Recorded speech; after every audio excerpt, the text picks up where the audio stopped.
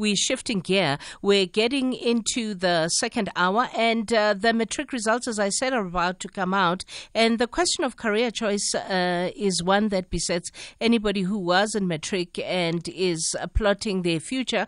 And the world's economies and industries are evolving rapidly as a result of the advancement of technology. So when you choose a career, is it according to passion or remuneration? What is your biggest consideration? And for those that have been through the system, how did you choose your career? So let's talk the issue of what should influence our career choices with Dr. Linda Meyer, career and education specialist. Dr. Linda, thank you for your time this morning. Good morning. Good morning. Thank you. So, what are the factors to consider even now when, people have to make a career choice? Are people more inclined towards choosing what they love, or is it overly influenced by how much money that career pays? Well, at the moment, it depends whether somebody is at an entry-level position and really starting off their career. And we find that often people have to take positions that are not necessarily what they studied. They just need to get a foot in the door so they can get some experience. But certainly when we look at people in their mid and later career, where people even change jobs, the primary driving factor in a later career is something, and we see people changing careers completely, going from studying a law degree and then moving into law. So that passion about what the remuneration is, what it is that I want to do, and then the reality of the situation where I find myself is a culmination of the factors that then influence where the person is working at that particular point in time. So when we talk of the reality of the situation, we also have to be cognizant of where it is that we are, right? We are in South Africa, and we have an astronomical unemployment rate, and it affects particularly young people. Should that be influencing career choices? Should you be, as a young person, looking at, as much as there's a high level of unemployment, it looks like in this particular sector, irrespective of what the economy looks like at any given time, there's always an intake or a big intake of careers. Absolutely. So if we look at the technology environment, that's obviously a rapidly growing environment. The hospitality sector also growing, the retail sector. So important for those people that are choosing to go into a particular field to study what the labor statistics say. And if you go onto Stats SA, you'll see which economy segments are growing exponentially. So that is an important factor. And if we look at the youth unemployment, sitting over, well over 50%, the second highest in the world. But if we look at our graduate unemployment rate, people with degrees have a much better chance of getting a job. It's only, sitting at around 15%. So the investment in your education cannot be overstated. But certainly looking at high growth areas, but also where jobs are going. It doesn't mean because a job is the way that it is now that it will be the same in 5 years. We see that a lot of jobs are falling away. AI is taking a lot of positions away. But the human factor jobs, where people have to engage with people, the caregiving jobs, the medical science jobs, those positions really are just evolving, and it's important that you keep abreast of the developments that are taking place in that particular sector. You made reference in one of your responses to what you call a later career. What does a later career mean? At what point does it start? And can you start doing one completely different thing and go to another extreme later on in your life? Absolutely.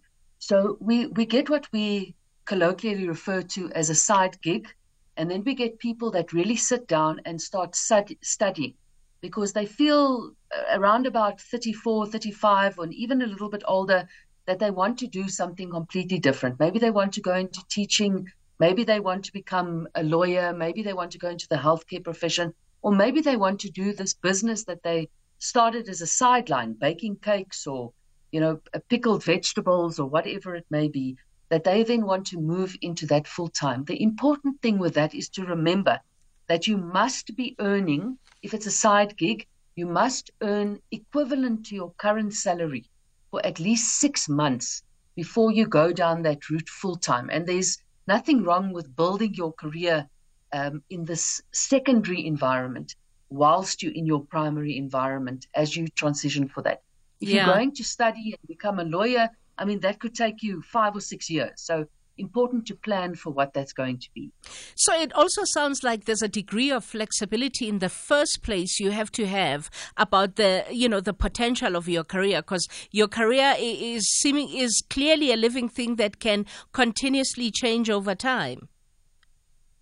Absolutely. So we get people that really, they decide what their job is, and their job for them is to earn an income. For other people, their job is to earn an income, but they really want to get huge life satisfaction out of it. And there's nothing wrong with either one. You just need to peg for yourself where you are located and be happy with that environment.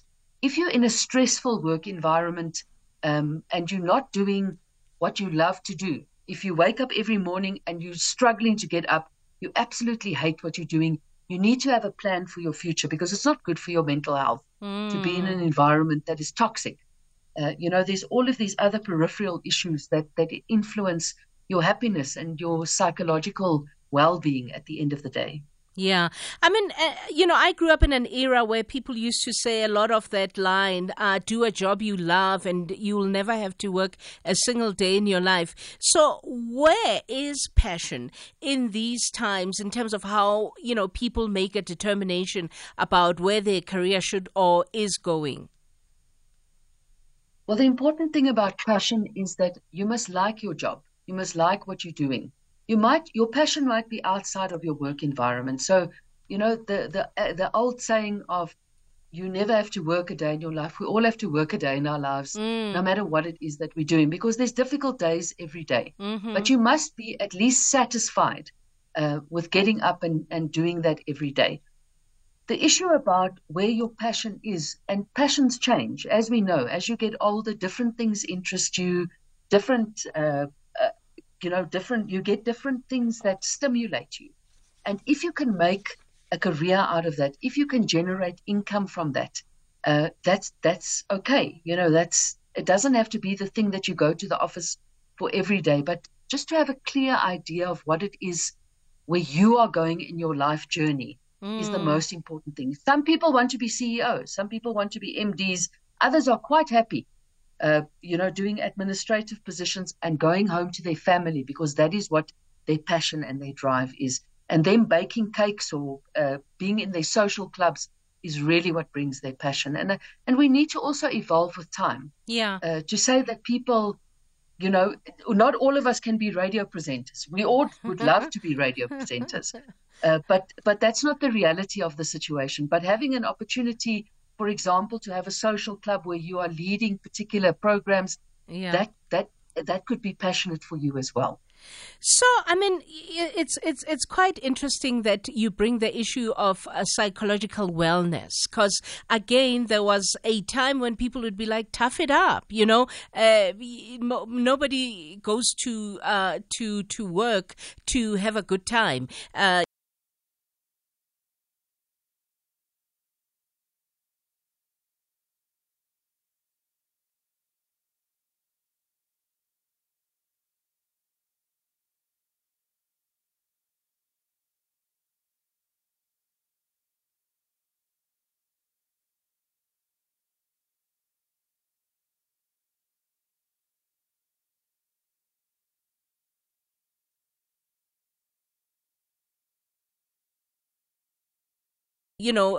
Going to work is bound to affect you in a negative way in one way or the other. But it looks like there's a shift in that people are now saying, if I go there and it affects my mental health, my well-being, then it's not a job I should even do in the first place.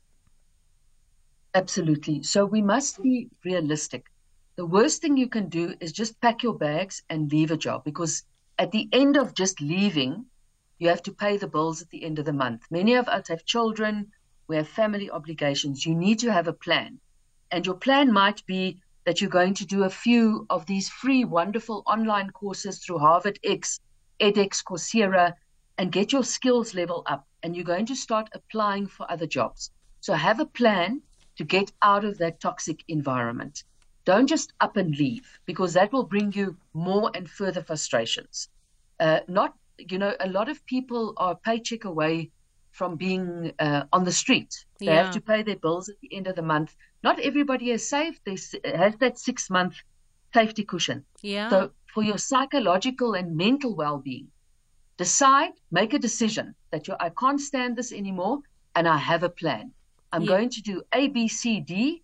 And remember, as much as you're dealing with this toxic thing, look at your physical health. Make sure that you walk, even if it's 10 minutes a day, that you start doing things like sleeping better, not sitting in front of the screen all the time, because those things negatively and detrimentally impact further your unhealthy mental state. It just drags you down even further. So have small steps, these micro elements that you put in place so that you can get out of that situation. Yeah, we are having a conversation around what influences our career choices with Dr. Linda Meyer, who is a career and education specialist. And if you want to ask a question or comment, please call on our line 086 000 2032, 086 000 2032, or you can send a WhatsApp on 061 410 4107. In terms of skilling, right?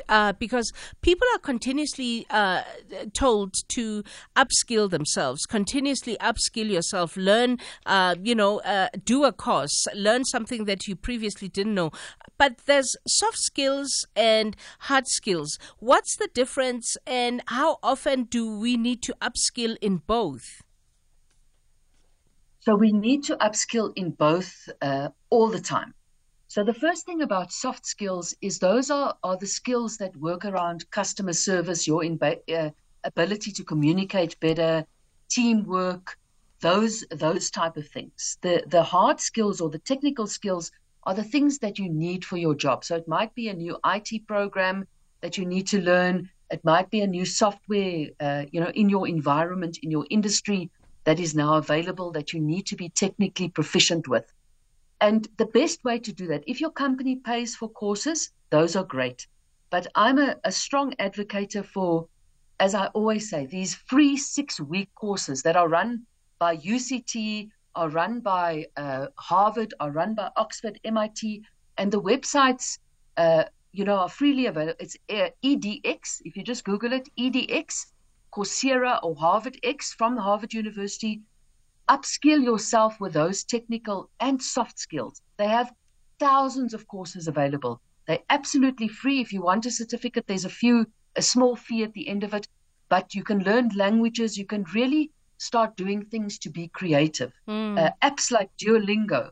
So just make sure that you keep your mind active, because that is also a great contributor to dissatisfaction. When you yourself are not growing, when you're not cognitively engaged, when you're not acquiring new knowledge, it becomes very frustrating. And you see young people coming into the workplace.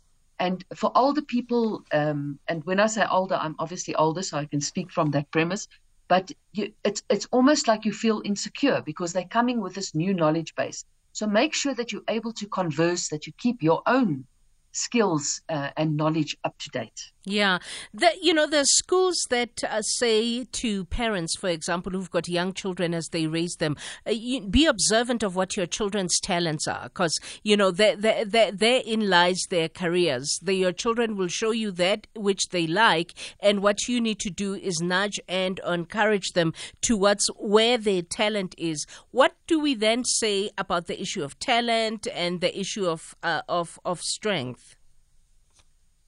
So importantly, and this is obviously depending on what the age of development of the child is, there are different phases of development, and the child's interest will change many times, as we know, all of us that have had children. So, now they'll be interested in soccer, then they're interested in tennis, then they're interested in gaming, then they're interested in all of these things. And some of those things absolutely can become careers. I mean, some of the wealthiest people, there's a 10-year-old making $2 million a year from YouTube videos. So whatever it is that they are interested in, it's that you create an environment to enable that as they cognitively develop. Remember, your brain develops until you're 25. So it's natural that there's a cognitive development that you will be interested in different things. So just harness that.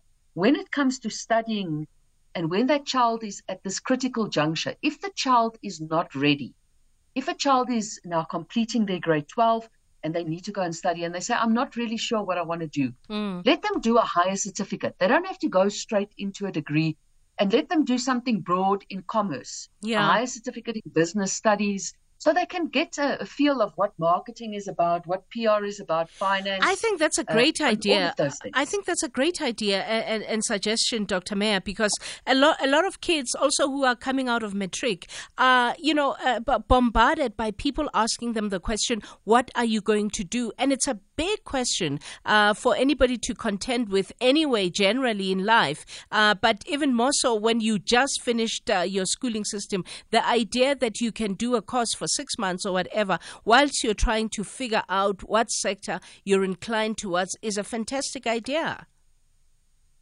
Absolutely. So go and study that, or, don't be negative. Parents mustn't be negative if the child says they want to take a year off and they want to go and do a gap year working in American, or Europe or wherever it is, on a study visa, whatever it is. Just give them that bit of time to find themselves, and then they can make an informed decision. Then they can go and study. We have a very high dropout rate of people that enroll for degrees, and it's not, a lot of it, and changing courses in the next year. So maybe we should just give that bit of breathing space and support our children as they go through this journey of becoming adults. And then there's those who may look for employment without, getting the degree and having that competitive advantage of getting a degree. What do you say to them in terms of continuously also advancing themselves so that they get on top of whatever sector they've chosen? So importantly, do some of these free online courses, but also if it is that you want to go straight into the workplace, you don't want to go to university, you don't want to go and study. I really advise people to take on learnerships through the CETAs. There are 23 registered sector education and training authorities. They're listed on the Department of Employment and Labour website.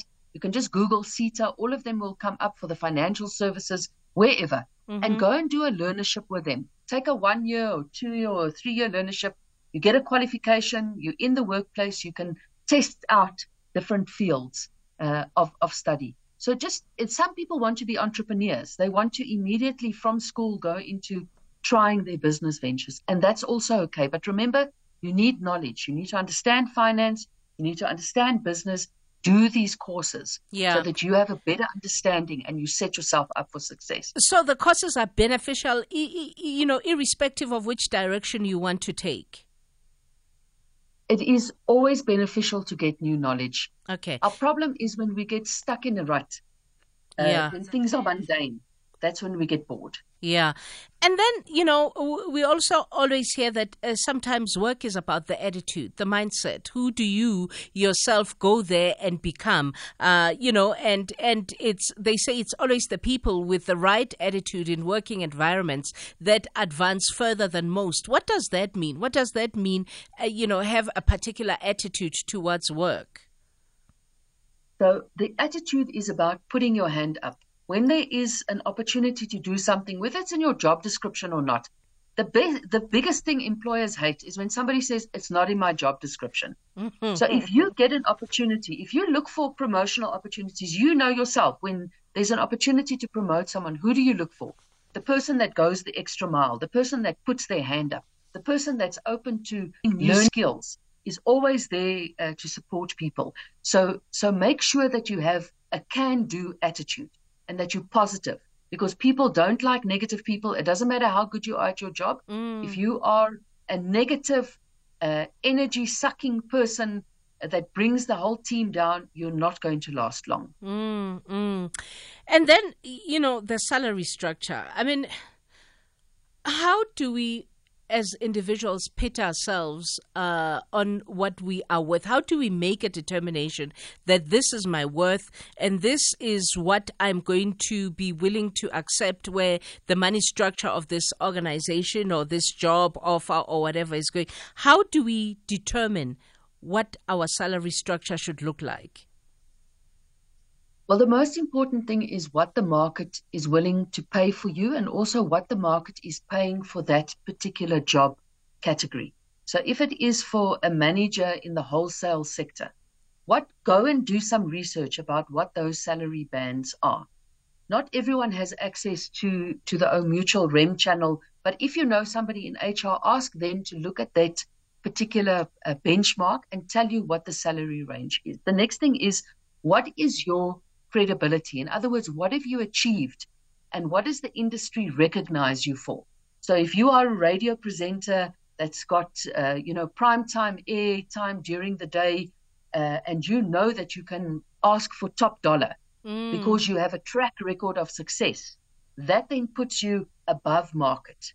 And those are the things that you'll look at this, what the benchmark is, and then all of these other things that you bring, your credibility, your years of experience, the additional knowledge that you bring to the particular position, then you can ask for a premium salary over and above what the market is paying as a norm. Yeah, I have a text on WhatsApp that I want to read to you because it truly reflects a lot of people in South Africa right now. Hi, KG. This is Anonymous in KwaZulu-Natal. I just want to add something to your conversation. I have a bachelor's degree in education, and this is the 5th year now since I completed my degree, but no job. I'm registered to all the databases in almost all the provinces, but still nothing. So now I'm thinking of developing something else in my life in order to take care of my life and grow. It's hard and it's painful, but in order to live, I have to improvise now. So, I mean, and I think, I can tie it to a question that says, because there's many of these people, right, who are graduates, who graduated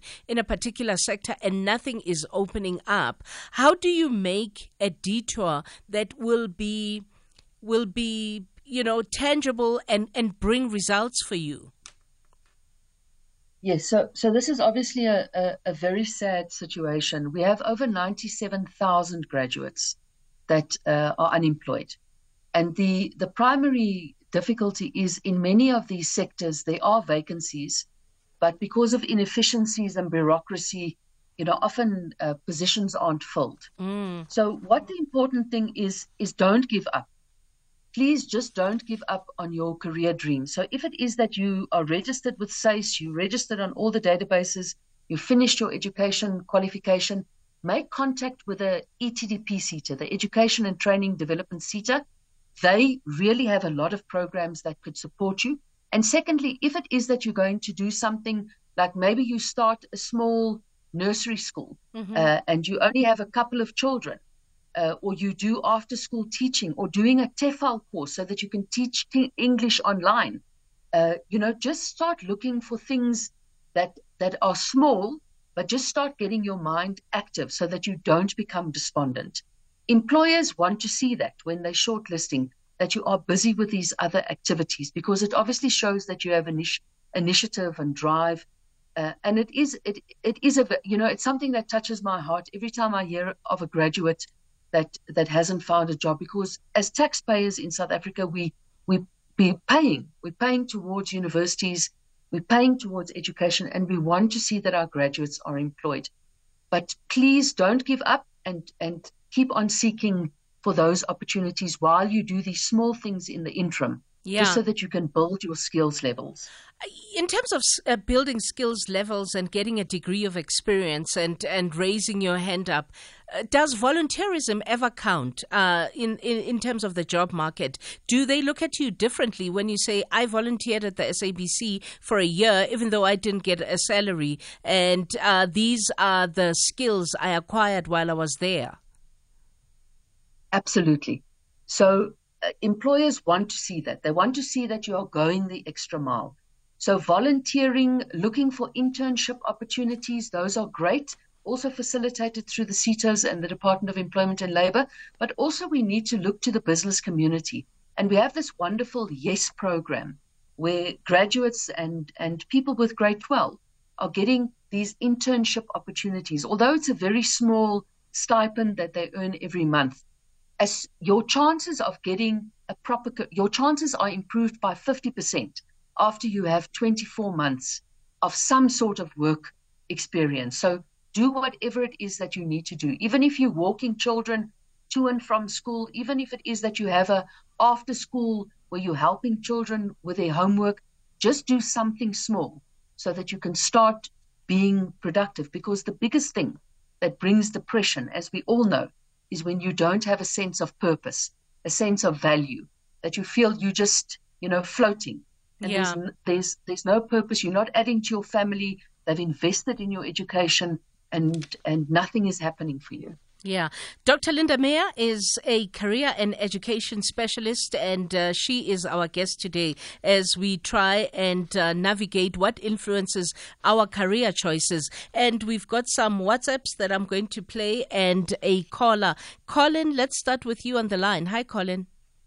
Hi, good morning, and good morning to your guest. I'm talking to people now, young students, that can't find the jobs because they went to the wrong subjects and career and that and that. My advice is, look at today, what we need today. We need skills. My advice is take up an apprenticeship. Any apprenticeship will give you a sort of guidance when you pass, and then you can decide after you made a little business, did your own business, plumbing, bricklaying, whatever your trade is. Now, I started off as a boilermaker, apprentice boilermaker. After a couple of months, I said to myself, no, this is too heavy work. I went to HR, I said, I'm going to pack up.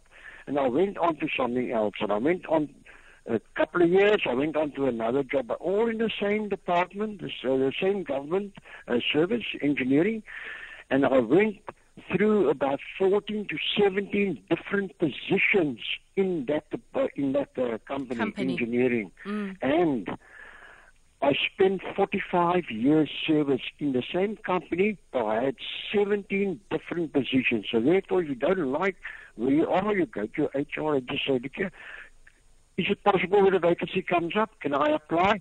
And so I did. I watched the notice boards. When I got tired of my boss, I got tired of faces.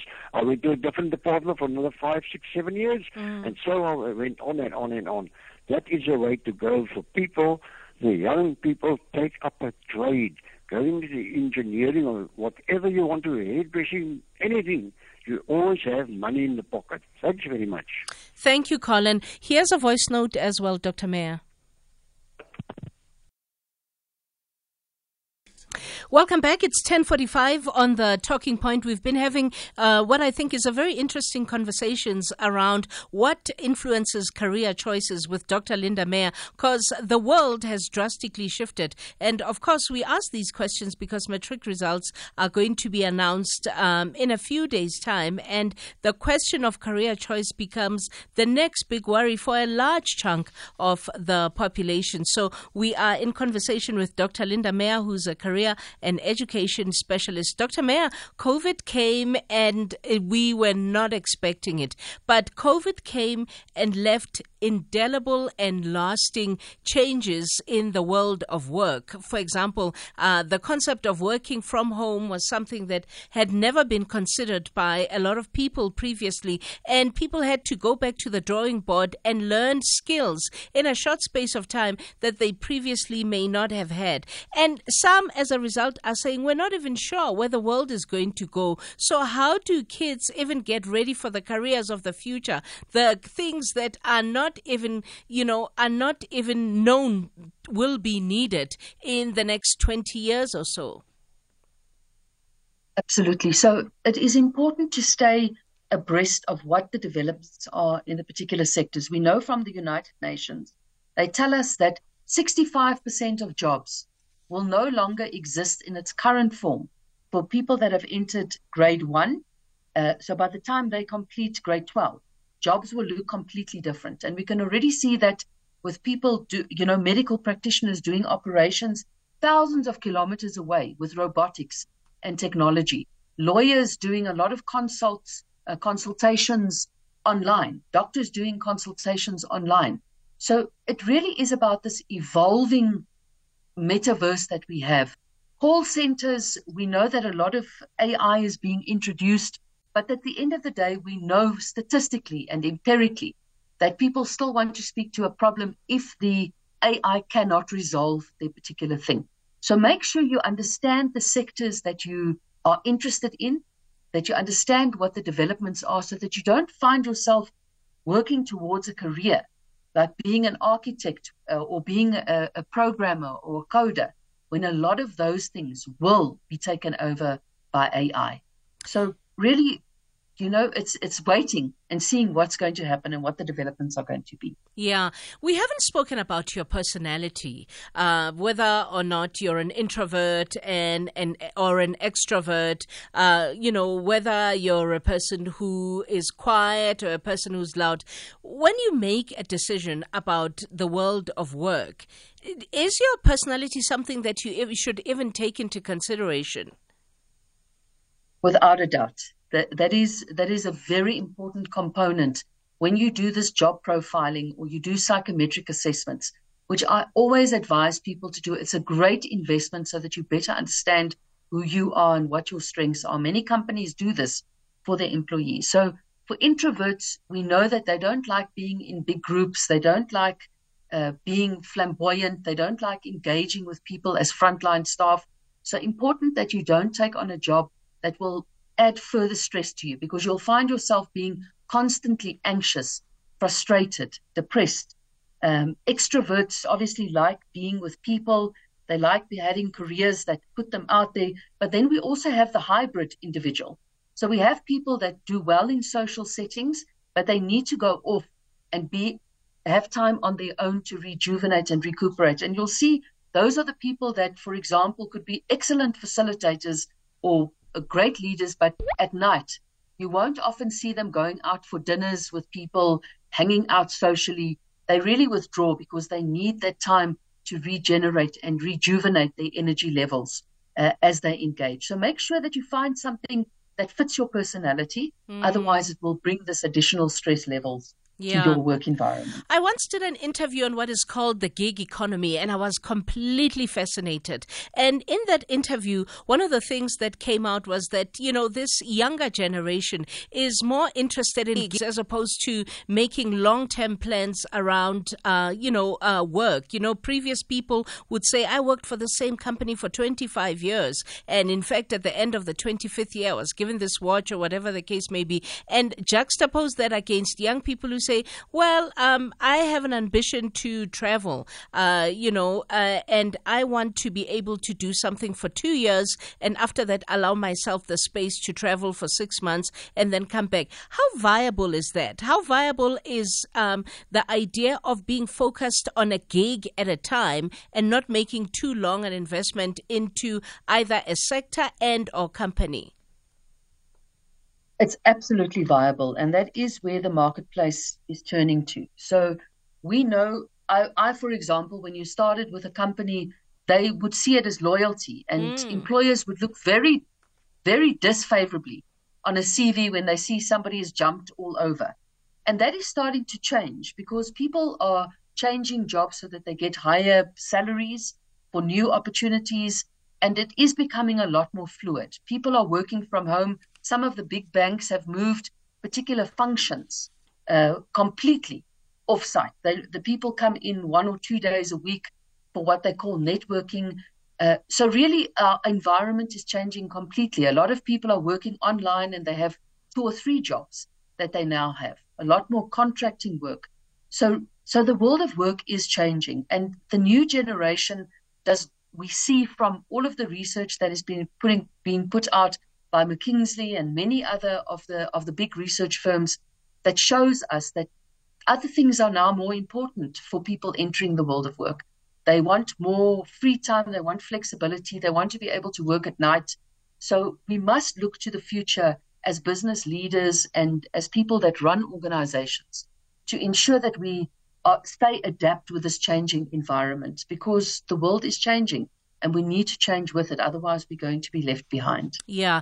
And do we all need a course in something technologically related, whether it is a short 6-week course or a short 6-month course or whatever? Because the one thing that, we know now is that, when the boom sometimes comes, it's so overwhelming. It's difficult for a lot of people to adapt. Does anybody who considers themselves serious for any type of work need to have some sort of technology qualification? Well, yes, absolutely. You need to be skilled in technology. So even if it is those short courses we spoke about, we can't. I'm still amazed. There are schools where children are coming to university or coming to study, and they've never switched a computer on. And we all know that you cannot get a job if you don't know how to send email, if you don't know the basics of MS Word. And these courses are free. Microsoft gives these courses free of charge on their website. So make sure that you technically are adapt to what is happening. You can't be in an industry where there is constantly new technology and not know what you're talking about. You don't have to be an expert, but you need to hold your own. Keep your skills abreast of developments, because if for operational requirements, if people are retrenched, they look for people that that the business would have the least impact in losing. So we know about last in, first out, all of those things, but the company will go the extra mile to keep particular skills that they know will benefit them and carry them through difficult times. Yeah, and then the traditional industries, there are still traditional industries, aren't there? There are still things that, as much as the world changes, certain things do not change and they will remain there. For example, people will eat food every day. People will wear clothing every day, things like that. Absolutely. So people will do. So the agricultural community, but if you look at the way farming happens now, they do this through AI. They know what chemicals they need to do. They know what to plant. And there are big companies that support farmers. When I was at the Northwest University recently, there's incredible technology that is being outsourced, being implemented in the farming sector. So as much as we say food production will go on, a lot of things will be automated. But there are jobs, as we said, that will always remain with people, because currently, as AI is, it's large language models, it is databases, and it extracts information. It can't think for itself on its own. So it can't, as a human, adapt to specific problems, dealing with things in real time. Those things will stay with humans. And we see that people want, for example, in the healthcare profession, I don't want a robot coming to tell me what's wrong with me, or operating on me, or even they might be able to do it better. Yeah. But those things, yes, the world is changing, but people always will want that human contact. Yes. They always will want those things. So, and thinking things, advanced skills, engineering things, people will always have to sign off. And those jobs will remain. Yeah. So ultimately what you're saying is, artificial intelligence shouldn't scare us so much. No, artificial intelligence is an enabling tool. So those of us that use, and really if we use AI technology, ChatGPT, know how wonderful it is, because instead of paying somebody to be a PA or internal communication, you can tell them, draft a letter, do what ABC, and it does it in real time. In a minute or two, you have something that you would wait 3 or 4 hours for. Yeah. So it's an enabling tool. It really makes our lives much easier. Yeah. So not to be adverse to it at all. Yeah.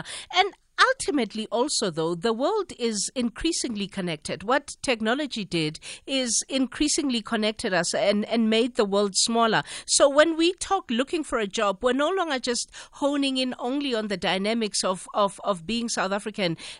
People now can look for jobs globally. Absolutely. And that is such an important point and an enabling factor, that we're not limited now by the environment where we are. I, for example, have an employee that sits in the UK and does exactly what that person did in South Africa. And there is there's no difference. Sometimes we have to make allowances for time, differences, etc. But the global space is opening up, and that brings additional opportunities for us. Also to earn, Forex, bring that back into the country, and people don't have to leave South Africa anymore to have this international exposure, which is so important to advancing their careers. Yeah. So, as we round off our conversation, part of the reason why we wanted to even talk to you was because matric results are coming, and it's a time of a lot of angst for youngsters, a lot of angst for the parents of those youngsters in terms of what should happen next. I loved what you said earlier, that there's ultimately nothing wrong with a child saying, I want to take a year out, either to temp here and there and figure myself out, or a year out to decide which career trajectory I want to go to. So people shouldn't even have angst, because there's many varied options today that perhaps may not have even been there 5 years ago. Absolutely. So make those options available. And also remember, when the 19th of January comes and the results come and you haven't done great, you might take the year to do the second chance matric program. Just go onto the Department of Basic Education's website and you might decide to, as you said, waitress or waiter for a year, do 2 or 3 subjects that you want to get better marks in, and start focusing on being an adult. Start focusing on having this responsibility and what it is that you want to contribute. What is your legacy going to be? What is it that you want to do? Have a plan, have a vision, and start putting actionable steps in place so that you can realize that with ease. Thank you for your time, Dr. Meyer. Are you on the socials if people want to follow you? Yes, I'm on LinkedIn. I'm not on the others. I'm sorry, I'm old. That's fine. But I am on LinkedIn. That's fine. Okay. And it's under Dr. Linda Meyer on LinkedIn. Yes, it is. Thank you, Dr. Meyer. Thank you very much for your time. That's Dr. Linda Meyer, who is a career and education specialist. And as you rightfully should, actually, if you are looking for her, you should be able to find her on LinkedIn. So we're going to wind down after 11 with Diti Luzipo. Diti Luzipo is our featured artist today. And we're going to track her career. She's a jazz and Afro soul vocalist. It's 11 o'clock now. It's time for the latest news. Leanda Maome is standing by.